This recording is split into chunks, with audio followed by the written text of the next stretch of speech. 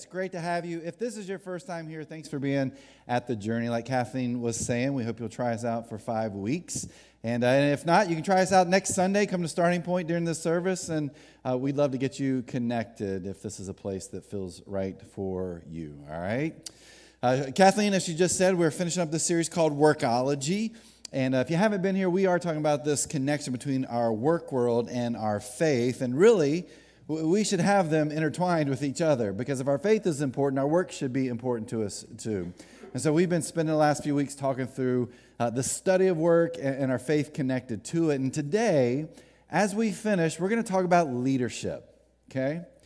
Now, when I say that word leadership, many of you think about a title or a position, don't we? And then you think about people you know, or you've worked with in the past, or you work with right now, and you're like, they are terrible leaders, right? Well, I think we got to get beyond the title and the position. I think we got to think about leadership in another way. So I'm going to share this definition with you about leadership that I think is spot on. Here it is. Leadership is when we influence the thinking, beliefs, or development of someone else. Leadership is when we influence the thinking, beliefs, or development of someone else. As you think about that definition, here's what that means. Every single person in this room, everybody who's watching online right now, we are all leaders. Because in some way we influence other people. Now, it may be in the work setting, but it may be at home. It could be in your neighborhood. It could be with your bunco club. It could be leading an AAU basketball team. If you do any of those type of things, you are a leader because you influence people in some way. And so today, I want to talk about that influence. And more specifically, I want to talk about where that influence comes from. Because it's not just about having influence. That influence has to come from a good place inside of us. And so we're going to spend our time talking about leadership, influence, and where that should come from inside of each one of us. And we're going to do that by looking at a conversation that Jesus has with a couple of his disciples in Mark chapter 10. Mark chapter 10, starting with verse 35, here's what it says. Then James and John, the sons of Zebedee, came over and spoke to him. Teacher, they said, we want you to do us a favor. Jesus has these 12 disciples, these students that he's chosen to follow him. And within that group of 12, he's got this inner circle. There are these three guys that he spends a ton of time with, Peter, and then James and John. And so James and John come to Jesus and say, hey, we got a request. Here was Jesus' response in verse 36. He says, what is your request? I have this in my mind that when they ask this question, if you got teenagers, you know what I'm getting ready to say. Like, you know what your teenagers are getting ready to ask. And what do? You roll your eyes, right? And you chuckle a little bit like, okay, what is your request? Because you know exactly what's going to happen. I kind of feel like that's where Jesus is right now with James and John. Well, here's how Jesus responded in verse 37. When you sit on your glorious throne, we want to sit in places of honor next to you, one on your right and the other on your left. So James and John have a pretty big request of Jesus. They think Jesus is going to build this earthly kingdom, and they want to be a part of that, and they want to make sure they've got some of the best seats in this administration that Jesus is putting together. Now, why do they do this? And what is it about them that makes them feel they have the right to do this? There's a couple of things that are possibilities here. One, they're part of this inner circle. There's this friendship, this relationship with Jesus. And so maybe that relationship they have, they feel like it's pretty deep. So we can ask Jesus for these positions in this administration, this earthly kingdom they think is going to happen. But there's some other pieces to this too. Could have been that they felt like they were privileged. Their dad was thought to have owned a pretty successful fishing business there, and so it's possible they kind of looked at what they had and thought, hey, you know what? Because we're a little bit more privileged than some of these other guys, we should ask for these important positions in this administration. It's also thought that they were related to the high priest at the time, so there's this political, religious connection kind of known in the community, and so maybe that's why they're asking this question. And then there's also this piece to it that it's possible, again, that they were cousins of Jesus. And so they're using the nepotism angle to try to get these positions. But Whatever it is, they come to Jesus and are like, hey, here's what we want, Jesus. This is the favor. Here's the request that we have from you. Whether it's family success, all the connections they have, this relationship they have with Jesus, they want these special spots in what Jesus is, again, for them, administration is going to look like. Verse 38, but Jesus said to them, you don't know what you're asking. Are you able to drink from the bitter cup of suffering I am about to drink? Are you able to be baptized with the baptism of suffering I must be baptized with? And I love their answers. Oh, yes, we are able. So here's Jesus, and Jesus uses a cup, right? Is this sort of this metaphor for life? And Jesus says, here's this cup. You think you can drink from this? Because it's pretty bitter, and there's a lot of suffering in it. And these guys are like, sure, we could do this. But they don't realize what Jesus is saying. See, what they're connected to is they're thinking about this power that they're going to get. If we have these important roles and we're going to have power, we can lead people. You know what? When you lead people, it is hard and it's tough, and you got to have hard conversations, and you get to tell people what to do. I mean, there's a lot of suffering in that. So their minds are in this different place than what Jesus intends for them to understand. And so in the end, they're like, yeah, we can do that. Verse 39, and Jesus told them, you will indeed drink from my bitter cup and be baptized with my baptism of suffering. But I have no right to say who will sit on my right or my left. God has prepared those places for the ones he has chosen.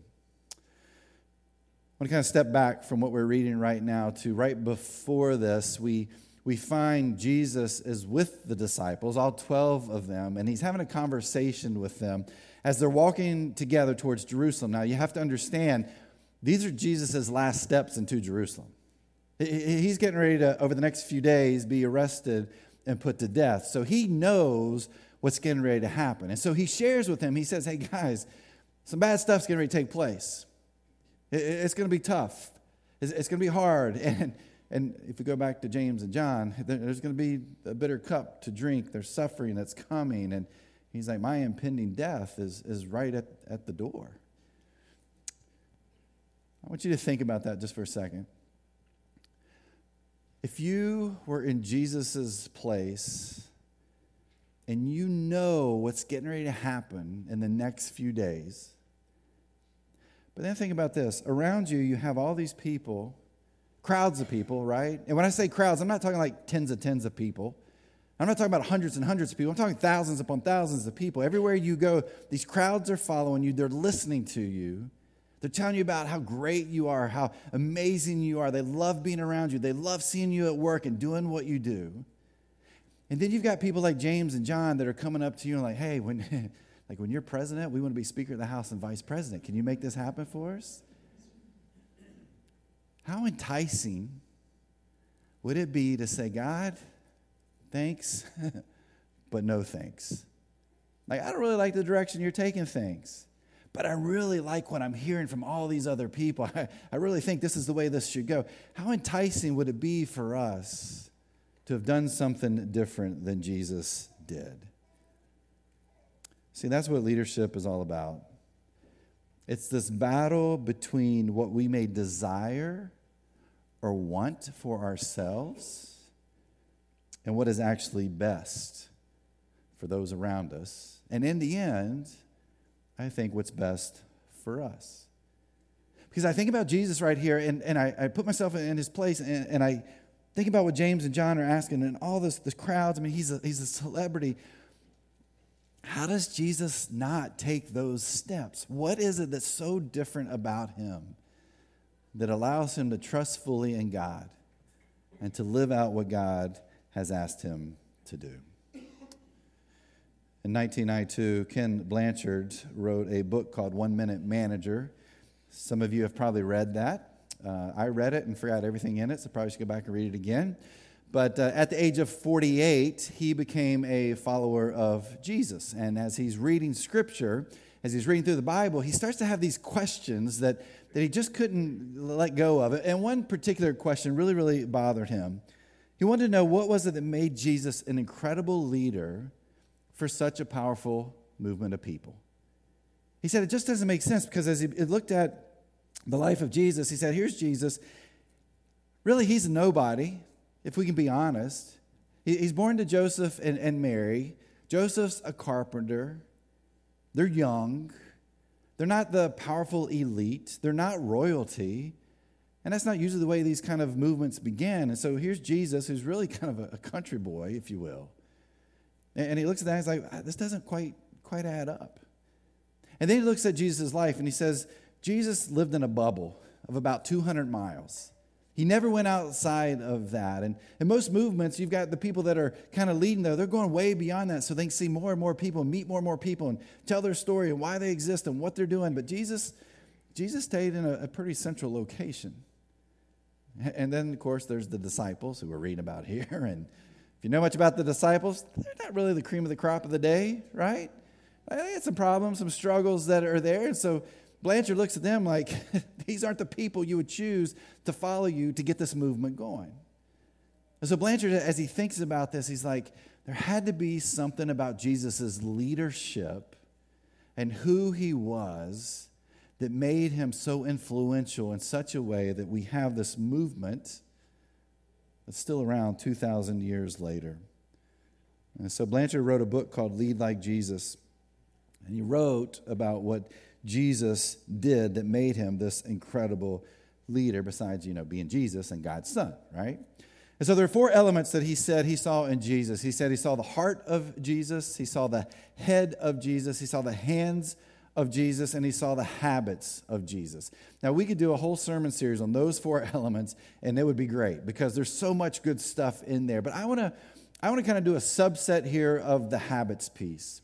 Because there are 5 habits that Blanchard talks about that he says, because Jesus was so focused on these things, it allowed him to be this incredible leader. Because of what was happening inside of him, his influence was so powerful in the lives of others. And so I want to spend our time talking through those 5 habits and why they're important. All right, here's habit number 1 that he talked about, experiencing solitude. Experiencing solitude. If you read much about successful people in our world, right?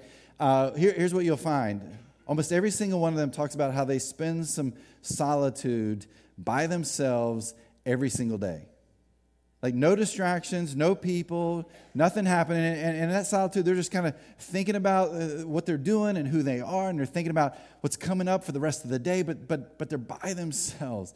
And here's what we do. We buy those books and we read that. We're like, what an amazing idea. There was a dude 2,000 years ago. His name was Jesus. And guess what he did all the time? He experienced solitude over and over and over again. In fact, right before what I just read here in Mark chapter 10, verse 32, I didn't read this, but I'm going to go back and read it. It says, they were now on the way up to Jerusalem, and Jesus was walking ahead of them. So Jesus had just told them, hey, some bad stuff's going to happen. It's not going to be real pretty. It's going to be a tough time as we go into Jerusalem. But they keep walking, and Jesus actually walks ahead of them. The disciples are behind them. This is before James and John got bold and came up to speak to Jesus. And so he's walking by himself. Now, why would he do that? He's looking for a moment of solitude. He's looking for a time to just not be distracted by other people, by the disciples, because Jesus is carrying a pretty big burden. Again, he knows what's getting ready to happen in the next few days, and he knows what his future holds. But this isn't the only time. We find this over and over again. When Jesus is preparing to lead other people, he finds moments of solitude. When he's making important decisions, he finds moments of solitude. When amazing, incredible stuff happens, he finds moments of solitude. When he's grieving, carrying a burden, like I'm sure he is right here and now, in these events that we're reading about, he's looking for those moments of solitude. See, that was one of the habits that was so important to Jesus. He experienced solitude in his life. Or you and I experience solitude in ours. But then Blanchard talks about habit number 2 for Jesus was practicing prayer. Next week, we're going to start a series called Dangerous Prayer. So I'm not going to spend a whole lot of time on this. You come back next week, and as we talk about, of course, prayer.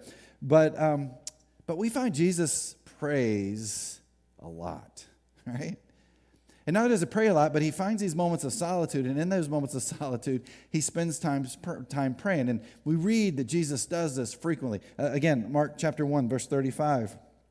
Very early in the morning, while it was still dark, Jesus got up, left the house, and went off to a solitary place to pray. Why would he do this?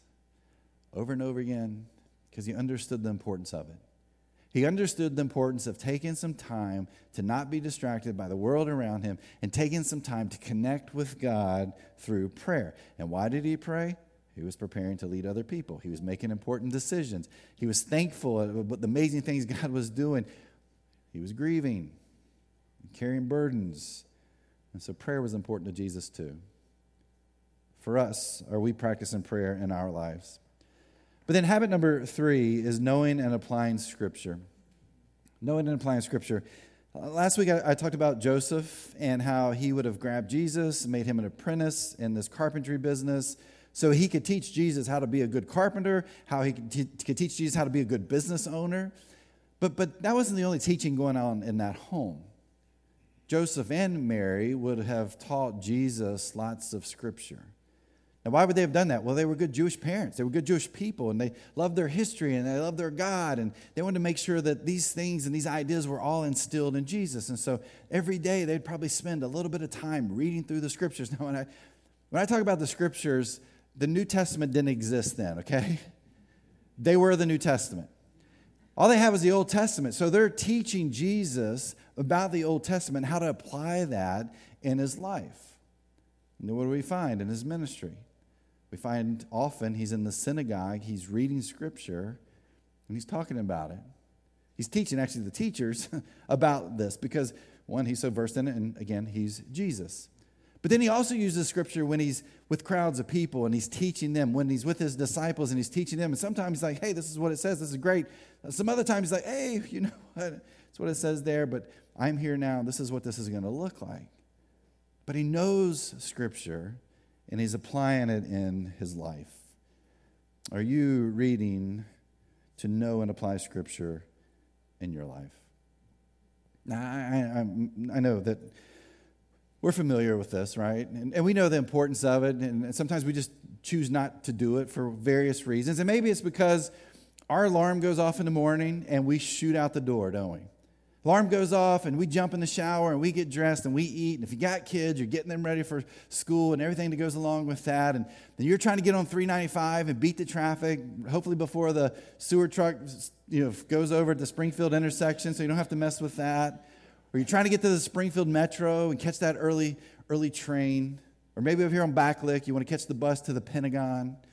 And though you get in your office and you grab the coffee and you walk in or you run in and you get to the computer and you look at your calendar for the day. It's like meeting, 15-minute lunch, meeting, right? Phone call, presentation. And you're like, whew, got a busy day. And when we get to that point in our office, you know what we're not going to do?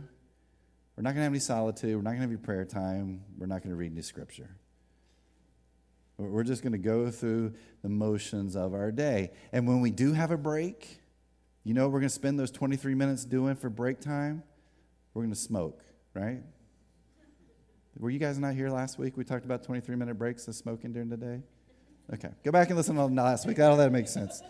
I've had 2 terrible jokes today, and that's the second one. So I had a terrible one first service. So anyway, forget about the smoking joke. How do we find time for solitude prayer? Let's talk about important stuff. Solitude prayer and time in Scripture. I got an idea. This is very practical. Some of you are already doing this, right? So you don't need to listen to me. But if you're not doing this, let me give you something practical you can do. How many of you use an alarm clock when you wake up in the morning? That's what wakes you up, right? Maybe you got that General Electric faux wood one with red letters on it. Anybody actually still use one of those? Holy cow, for real? Dang. I'm impressed. You might want to upgrade, though. I don't know. You might want to upgrade. Most of us probably use, there's a few of you that are weird and you just like wake up. I don't know how you do that. God bless you, but you just have that ability. But most of us probably use our phone, right? Our phone is our alarm clock. And so when that alarm goes off, we're ready for the day. In fact, that's what our minds do. Like 6 a.m., we'll just say 6 a.m. I know some of you wake up earlier, some of you later. That's okay. But 6 a.m. is our average here. So 6 a.m., your alarm goes off. Mine starts racing, doesn't it? We start thinking about the day and everything that's happening, the meeting, the presentation, the phone call, and I got to deal with this and talk to this person. I've got this conversation. And so that's what our minds do. I've got a very practical idea for us, okay? if you struggle with solitude and prayer and reading Scripture, when your alarm goes off tomorrow morning, for you guys, the faux wood General Electric one, but for everybody else, your phone, when it goes off, I want you to hit snooze, okay? Don't go back to sleep, and don't grab your phone and start scrolling through TikTok videos, okay? Here's what I want you to do. I want you to grab your phone, and you hit snooze, okay? Hit snooze. But I want you to just sit there and lay there in your bed for a second. This is your moment of solitude. Now, I know you're like, but my spouse is right there beside me. Look, we don't talk to our spouses in the morning, right? We don't look at each other. We don't talk because our breath is terrible. We don't really want to do much with each other in the morning. So you just kind of build this cone of solitude around you, okay?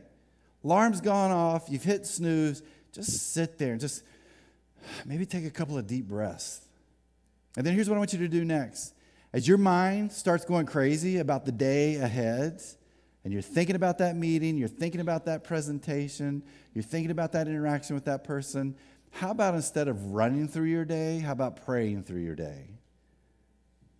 Like, oh, I got that meeting today. Hey, God, can you give me some wisdom as I go into this meeting? Hey, God, I got this presentation that's coming up, and I'm looking for some other ideas. Kind of guide somebody to help me through this, or just help me understand what I need to be doing here. Or hey, God, I got to be on this phone call, and I know what the phone call is about, but I also know that this person is going through some tough times in their life. Help me to not only see this as an opportunity for work, but also as a personal connection for them. Instead of running through our day, how about we pray through our day as the morning begins? And then here's the other thing you do. If you've got the Bible app on your phone, pull it up and read some Scripture. In fact, if you go on the Bible app, I believe you can set up a schedule for it to send you a verse or some reading every single day at whatever time you want it to come. And so if you wake up at 6, have it send it at 6 a.m. You've got times of solitude, you got some Scripture to read, and you can pray through your day. You got 9 minutes. I still don't understand to this day why snooze is only for 9 minutes, but 9 minutes to spend some time alone, to spend some time with God, and to read through Scripture. I can't think of a better way to start our day, and I can tell you that God will use that in incredible ways in our life.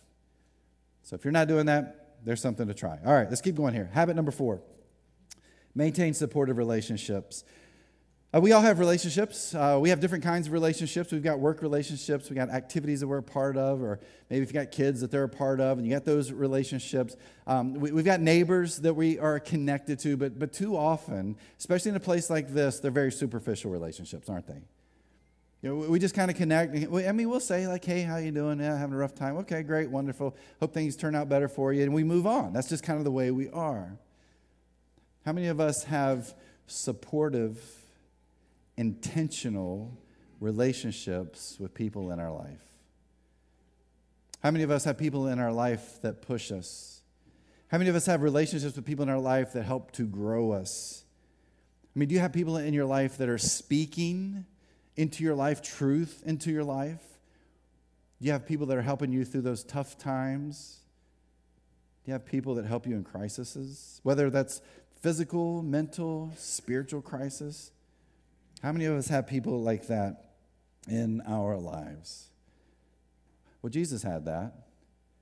Jesus had intentional, supportive relationships. He had friends, right? But then he has these 12 disciples, and inside of that, again, he's got this inner circle of 3. And that inner circle of 3 was with Jesus in some of his most momentous moments in his life. They were there to be support for Jesus. Why do we do groups here at the Journey? It's not to say, for us to be able to say, hey, we do groups at the Journey, okay? Like we're like every other church, we want to do groups.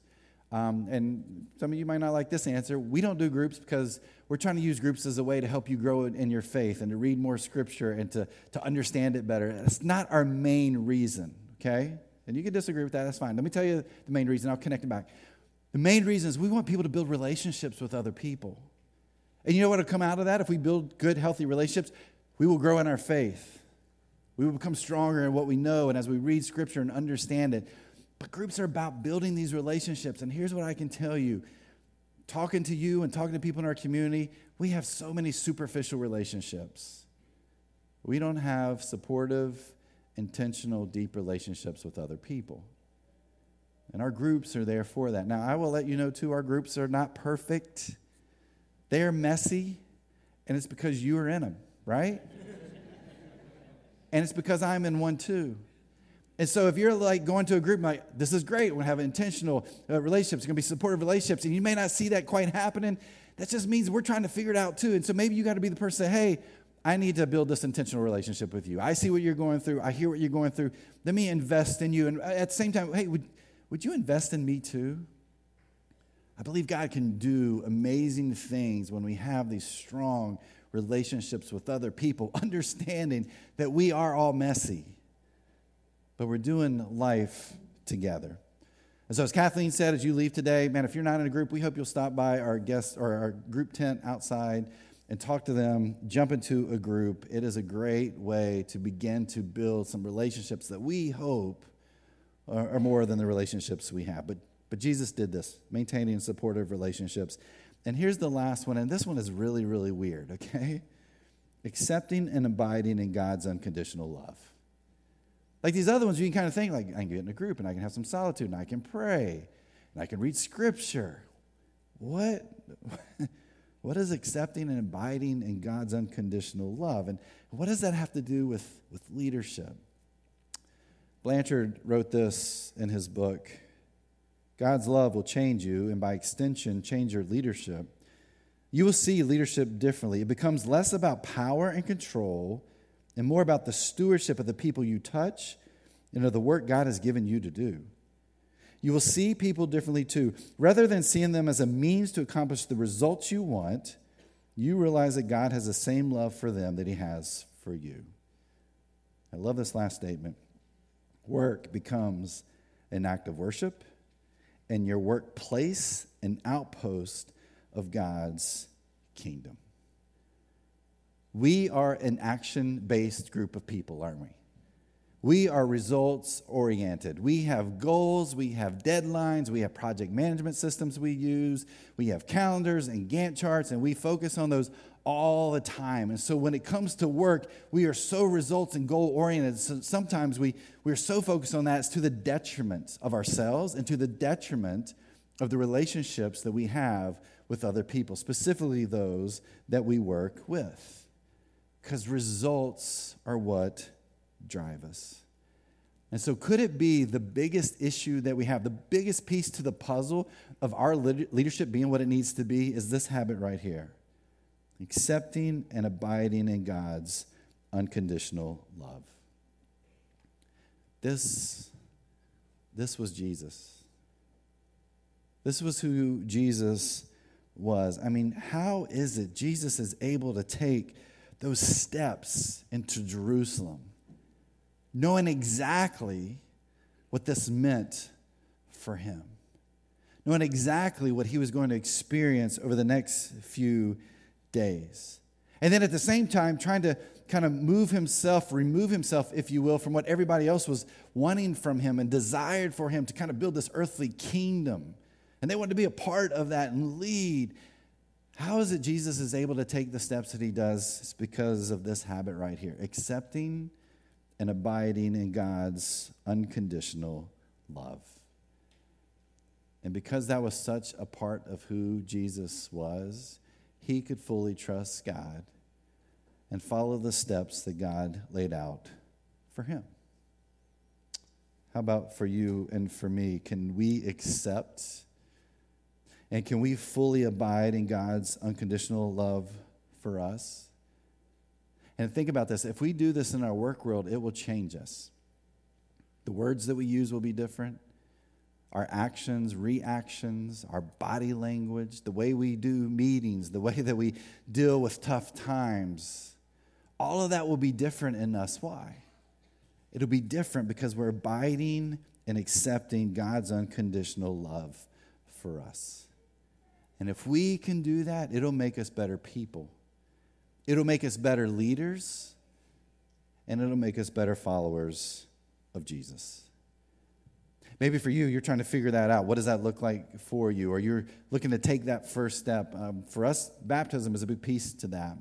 Next Sunday, we have baptisms during our services, and so we invite you, if you were like, hey, I want to take this step, we would love to have you take that step next week. You can take a picture of that QR code and sign up on the connection card there, or you can take the paper in front of you and take it out to our guest tent at the end of our time, and we'll contact you and talk to you about that, because that's a big part of who we need to be when it comes to who we are spiritually. Maybe that's our first step. Accepting and abiding in God's unconditional love is understanding what that unconditional love looks like for us. For others of us, maybe we're already followers of Christ. We've already taken that step, and maybe for us, it's just being reminded of that. Because maybe we're doing some of those other habits, but man, for me, this is the one that made Jesus this amazing and powerful leader of this movement. I mean, sure, he's God's son, and he's Jesus. But because he was so connected to what God had in store for him, God used him in amazing and incredible ways. Well, how does he use Jesus? Well, he uses Jesus through those habits. Jesus was internally was just where he needed to be. And so that spiritual DNA was there for him to influence people in such a way this movement just grew and grew and grew. And again, still exists 2,000 years from then. But how about for you and I? What does this look like for us today? What if we take these steps? What does this look like for us to influence the lives of others? Well, let me finish up this passage here. Verse 41. When the 10 other disciples heard what James and John had asked, they were indignant. Indignant means they were really mad, okay, which totally makes sense. They were like, why are they asking for these positions? We might want those too. Verse 42. So Jesus called them together and said, you know that the rulers in this world lord it over their people, and officials flaunt their authority over those under them. But among you, it will be different. Whoever wants to be a leader among you must be your servant, and whoever wants to be first among you must be the slave of everyone else. For even the Son of Man came not to be served, but to serve others, and to give his life as a ransom for many. There's a key phrase in here. Jesus tells them, but among you, it will be different. He's like, this is what the world says. This is what leadership looks like in the world, and this is what you want from me. You want me to act like the world here, but here's the deal. For you, it will be different. You're not going to be here to be served. He's like, I didn't come to be served by other people. I came to serve others. And how does Jesus get to that place of where he understands that's who he is? It's because of these habits that have been formed from his birth, the time he's put to death. And those habits changed him in such a way that he fully understands his purpose, his reason for being here, and able to live that out. And he tells his disciples, he says, hey, for you guys, it's going to be different too. You're going to be different because of who you are. You may not quite get this right now, but in the days and weeks to come, you're going to be just like me. You're going to understand you are not here to be served. You're not here for some title. You're not here for some position. But you are here to serve others, which in the end is going to allow you to influence people's lives, not for your own good, but for God's kingdom here on this earth and beyond.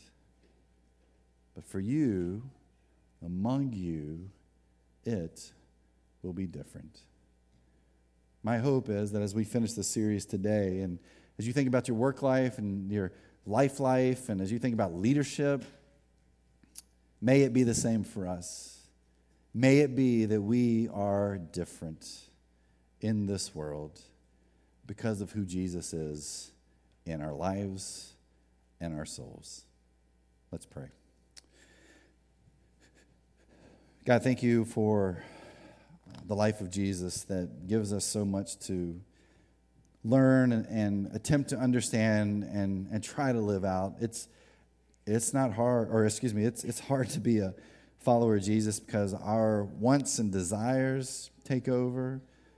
What the world tells us that we should want, desire takes over, and we forget about accepting and abiding in your unconditional love.